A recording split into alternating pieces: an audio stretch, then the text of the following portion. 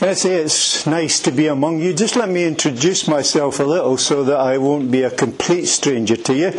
Just a little potted history. I am from Edinburgh. I was born in a place called Leith. I don't know if you've seen the new movie Sunshine in Leith. If you haven't, you should go and see it. It's a good feel movie. And if you're like me, I took my wife, and now I'm in her good books for a long time now. I served my time as an electrician, and then God called me into the ministry. I was with OM in Turkey for a few years. Then I had two ministries, one in Wesley Hales and then the other in Cornton. And then God called us to Afghanistan, and then the last 3 years we've been in St Andrew's Baptist Church as minister there. So that's who I am. Just a little introduction. God's Word is an amazing thing. And in the book of James, it has these words: prepare your minds for action. So are you ready? Are you prepared to hear God's Word and then be willing to act upon it? That's the key. We can listen and listen and listen, but if we don't act upon it, it won't mean anything. As James says, not only be hearers, but be doers of the word. So let's just pray that God will help us to do that. Father, we want to thank you that you're here this morning. Lord, you have promised where 2 or 3 are gathered in your name, that you are there in the midst. And Lord, we would ask by your Spirit that you would come now and that you would help us, Lord, to hear what you want to say to us. And then, Lord, we ask that by your strength and through your grace, that, Lord, that we would go and be people that would be obedient to what you have said and what you have instructed. And so, Lord, you're a God that we trust, and we just trust you now. In Jesus' name, amen. The great Michelangelo was said to have been walking one day with a friend. And as they were walking along, they saw a discarded piece of marble. And Michelangelo looked at it and said, "Oh, I see an angel there." And his friend said, "But I only see a discarded piece of marble." That this genius had the potential to see what others overlooked. And his friend said, "How can you see an angel there?" And this was Michelangelo's words: "I would take that discarded piece of marble and I would chisel away all that is not an angel." And this morning, God sees great potential in each and every person here. And I want you to believe that. To believe it with all your heart, that God sees great potential in each and every one of you. None of us, in His eyes, have been discarded. And most of you here, I presume, are those that know the Lord. And when you and I made that step from darkness into light, God started something wonderful and beautiful in our life. He started chipping away all that is not Christ in our life, so that we would become the people that He wants us to be. And it's an important and profound yet simple truth that I challenge you to grasp this morning. And if you take nothing else away, take this away. His focus, God's focus, is not on what we can do for Him, but who we are in Him. Let me just say that again. It's not what we can do for Him, but it's who we are in Him. So with that in mind, if you'd like to open your Bibles to Psalm 146. Psalm 146, and we'll read God's Word together. I always used to say to the folks when I was pastor, wherever I was, that this part is the most important part in the service. This is God's Word, and He's speaking it to us. So I'm going to be presumptuous, and I'm going to ask a question. Are you listening? Are you listening? Yes. Because God is going to speak, and this is His Word. And He says this: praise the Lord. Praise the Lord, O my soul. I will praise the Lord all my life. I will sing praise to my God as long as I live. Do not put your trust in princes or mortal men who cannot save. When their spirit departs, they return to the ground, and on that very day their plans come to nothing. Blessed is he whose help is the God of Jacob, whose hope is in the Lord his God, the maker of heaven and earth, the sea and everything in them. The Lord who remains faithful forever. He upholds the cause of the oppressed and gives food to the hungry. The Lord sets the prisoner free. The Lord gives sight to the blind. The Lord lifts up those who are bowed down. The Lord loves the righteous. The Lord watches over the aliens and sustains the fatherless and widows, but he frustrates the way of the wicked. The Lord reigns forever. Your God, O Zion, for all generations. Praise the Lord. And when I read that passage, when I read that psalm, there was one verse that kept going in my mind that I couldn't get rid of. And it's the verse that we're going to think about this morning. It was at verse 5 that says, blessed is he whose help is in the God of Jacob. And what caught my attention was this: why the God of Jacob? Why, out of the great portrait gallery that the psalmist had of all the people in Israel, did the psalmist choose Jacob? I'm sure if I was writing a psalm, I might have chosen Abraham, or David, or Moses, or Elijah. Why Jacob? And then I began to realize, as you read the scripture, you come across this little phrase time and time again: the God of Jacob. And it would seem to me that when the people prayed to the God of Jacob, it gave them a great sense of confidence. It brought this strange sense of strength and comfort and consolation. One of the old hymn writers put it like this: "O happy is the man and blessed, whom Jacob's God doth aid." So let's see what it means, just for a little while, to believe in the God of Jacob. That if he is the God of Jacob, then firstly it means this: that he's the God who can take something from nothing and make it into something wonderful. I'm quite an ordinary guy, at least I think so. And when I look at people like Abraham, he just seems to tower above me. He's a great saint. Here is a man who dared to believe God. He has an amazing life. He's a lighthouse, a beacon. He's an inspiration to me. But I realize I am not like Abraham. There are not many Abrahams about, sadly. Or maybe when I look at a person like Moses, and what a tremendous man, to have the privilege of seeing God face to face. Here's a man wrapped in mystery. Here's a man who communed with the living, eternal God. A great saint. Again, a tower of strength. A witness to us.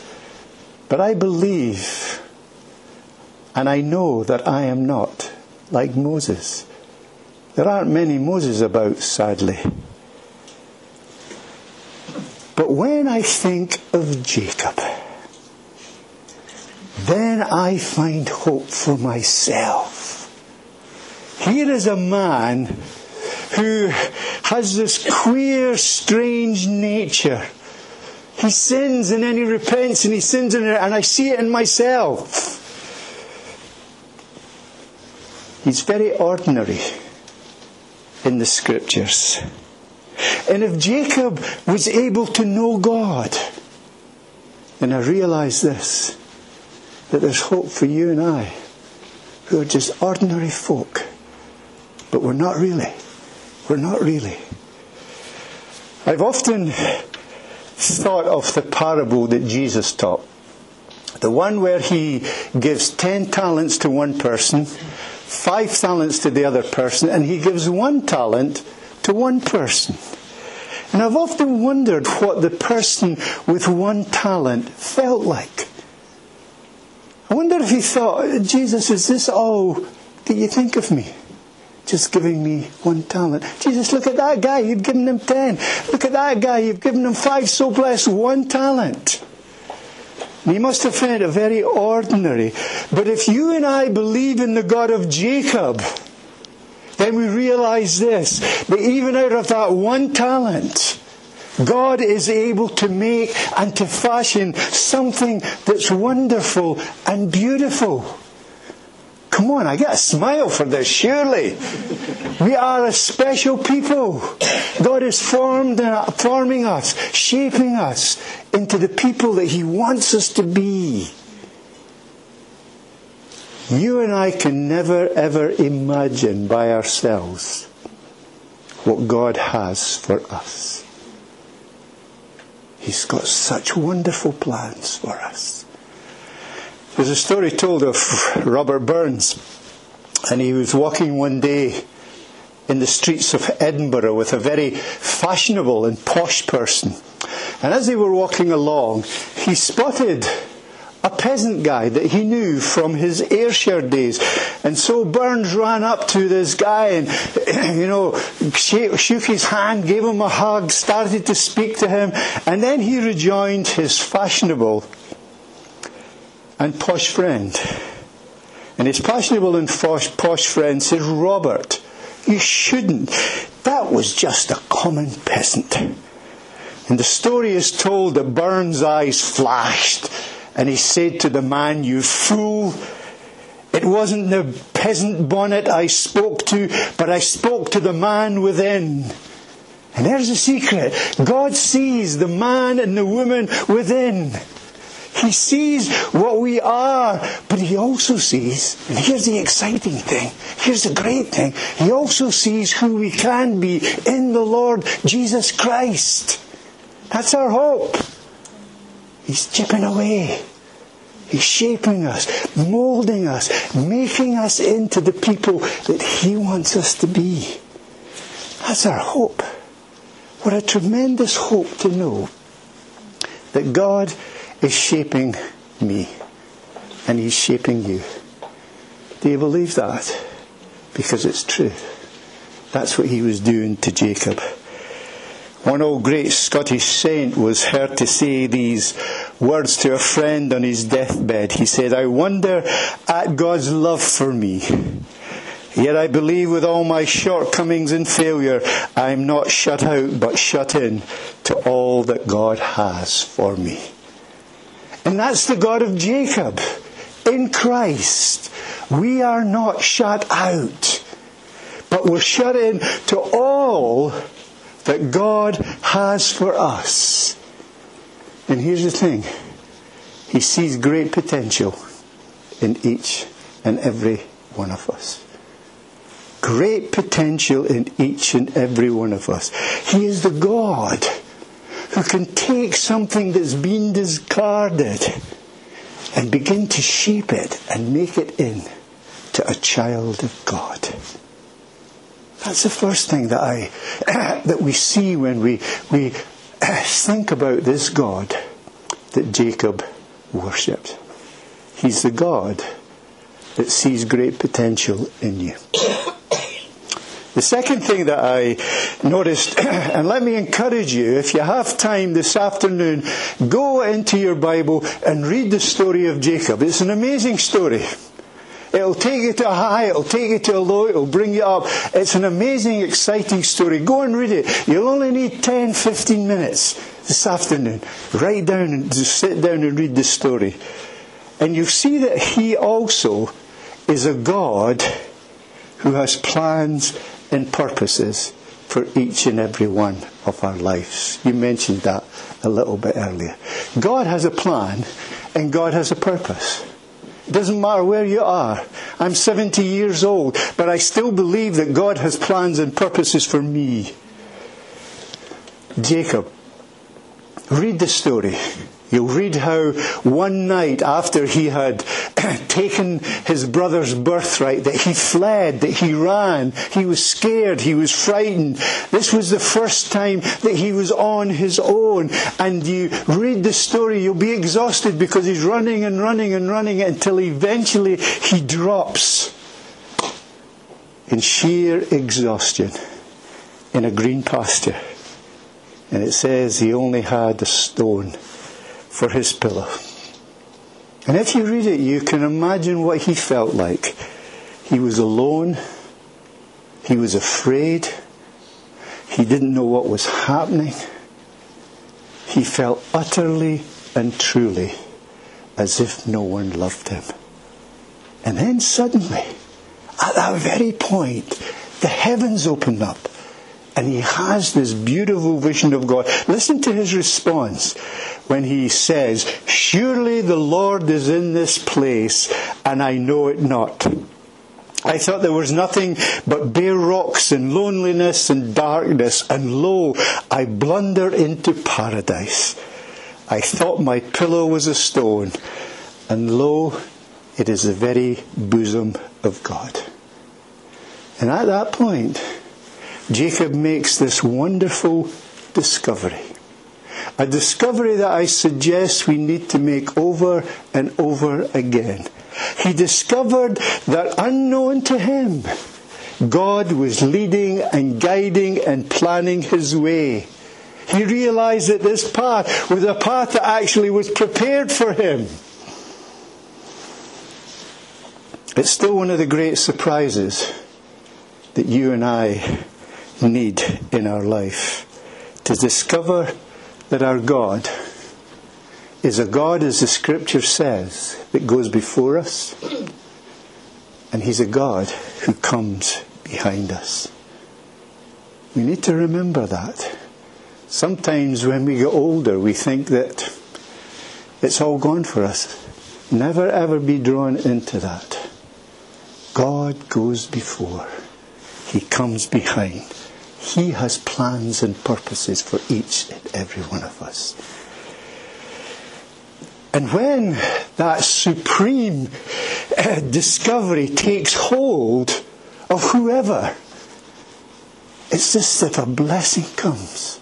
It's as if the heavens open up and we realize again who our God is. The story told of a good friend of Robert Louis Stevenson.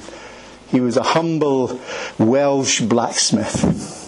And one day he heard the story being read of Robinson Crusoe. And he was so enthralled by this story that he determined that he wanted to read it for himself. And so he went away and learned to read in the Welsh language. And when he was able to do that, he couldn't find a copy of Robinson Crusoe in the Welsh language. It was only in English. So he went away, and again for years he learned to read and write English. And that night, as Robert Louis Stevenson says, that night when the humble blacksmith read the story for himself, a whole new world opened up to him. And I want to suggest that exactly what happens to each of us when we truly learn again, when we truly realize that the God of Jacob, the God that I believe in, the God that you believe in, is a God who leads. I want to jump up at that. That is just so amazing. And it's especially amazing If maybe you've come through a difficult time, that something hard has happened, and you're coming through it, and sometimes through difficulties, we sometimes feel that, is God there? And we need to realize this truth again, that our God is a God who leads and guides. He has plans and purposes for us. I have found it difficult to retire.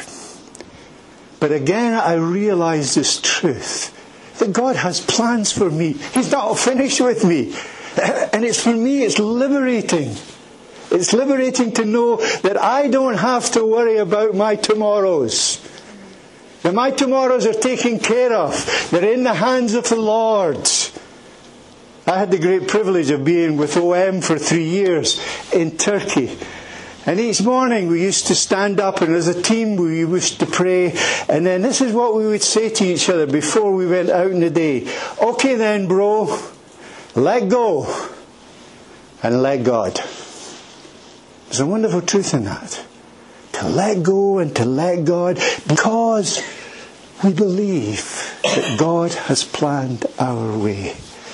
I don't know if you've read Pilgrim's Progress, but during the book, Pilgrim is going through the land of the valley of the shadow of death. And he's feeling terrible. It's dark. He doesn't know what's happening. He doesn't know where he is. And then you have these lines in the book when he realizes this truth and he shouts, I'm not alone. There are two of us in this darkness. Our God leads. Our God guides. It was said of the great Julius Caesar, he was a great general. He won many amazing victories. And he said part of it was down to this very simple truth. And it was this. He never said to his men, go. He always said to his men, let us go. And he led them. And the God that we believe in, and the God who believes in you, is planning your next step. And he's saying to you now, with arms that are outstretched, my daughter, my son, let's go. Let's go. Not you go, but let us go. We'll do it together. And that was a great truth that Jacob discovered that night at a place called Bethel. Better watch my time. Just very briefly, lastly, that not only is a God who can take something that is nothing and make it into something beautiful. Not only is he a God who leads and guides and has plans and purposes for each and every one of us, individually and as a people, but he's also a God who has infinite patient love. Now I know he needs it with me. I think that I'm one of the most frustrating guys that God has to deal with. And you see this in the story of Jacob. Here he has this Bethel experience. And so you want to read on to see what is going to happen next, how he's going to take this experience and how he's going to use it for God. And when you read it, it's the biggest anticlimax in Scripture. Because what does he do? He goes right back into his old ways. The old habits click in. There he is again lying. There he is again cheating. It's as if nothing happened. Wordsworth put it like this. Whither is fled the visionary gleam? Where is it now, the glory and the dream? And you ask that of Jacob. This lovely vision that he had, where is it? And it seems to have deserted him. And then Peniel comes. Then the time comes when Jacob has to go and meet his brother. This is the brother who he stole his birthright from. And there again, he meets with God. God's patient love. Through all the marriages that he goes through all, God's patient love is there. never ever given up on him. I think that's beautiful. For me, that's real hope, that God never ever gave up. Read the story. Read how he battles with the angel. Read how the sinner is left the saint. Read how God wins. Because God wins in the end. It's said that Jacob was a man who was saved by the sheer patient love of God. And that's true. God will not give up on you.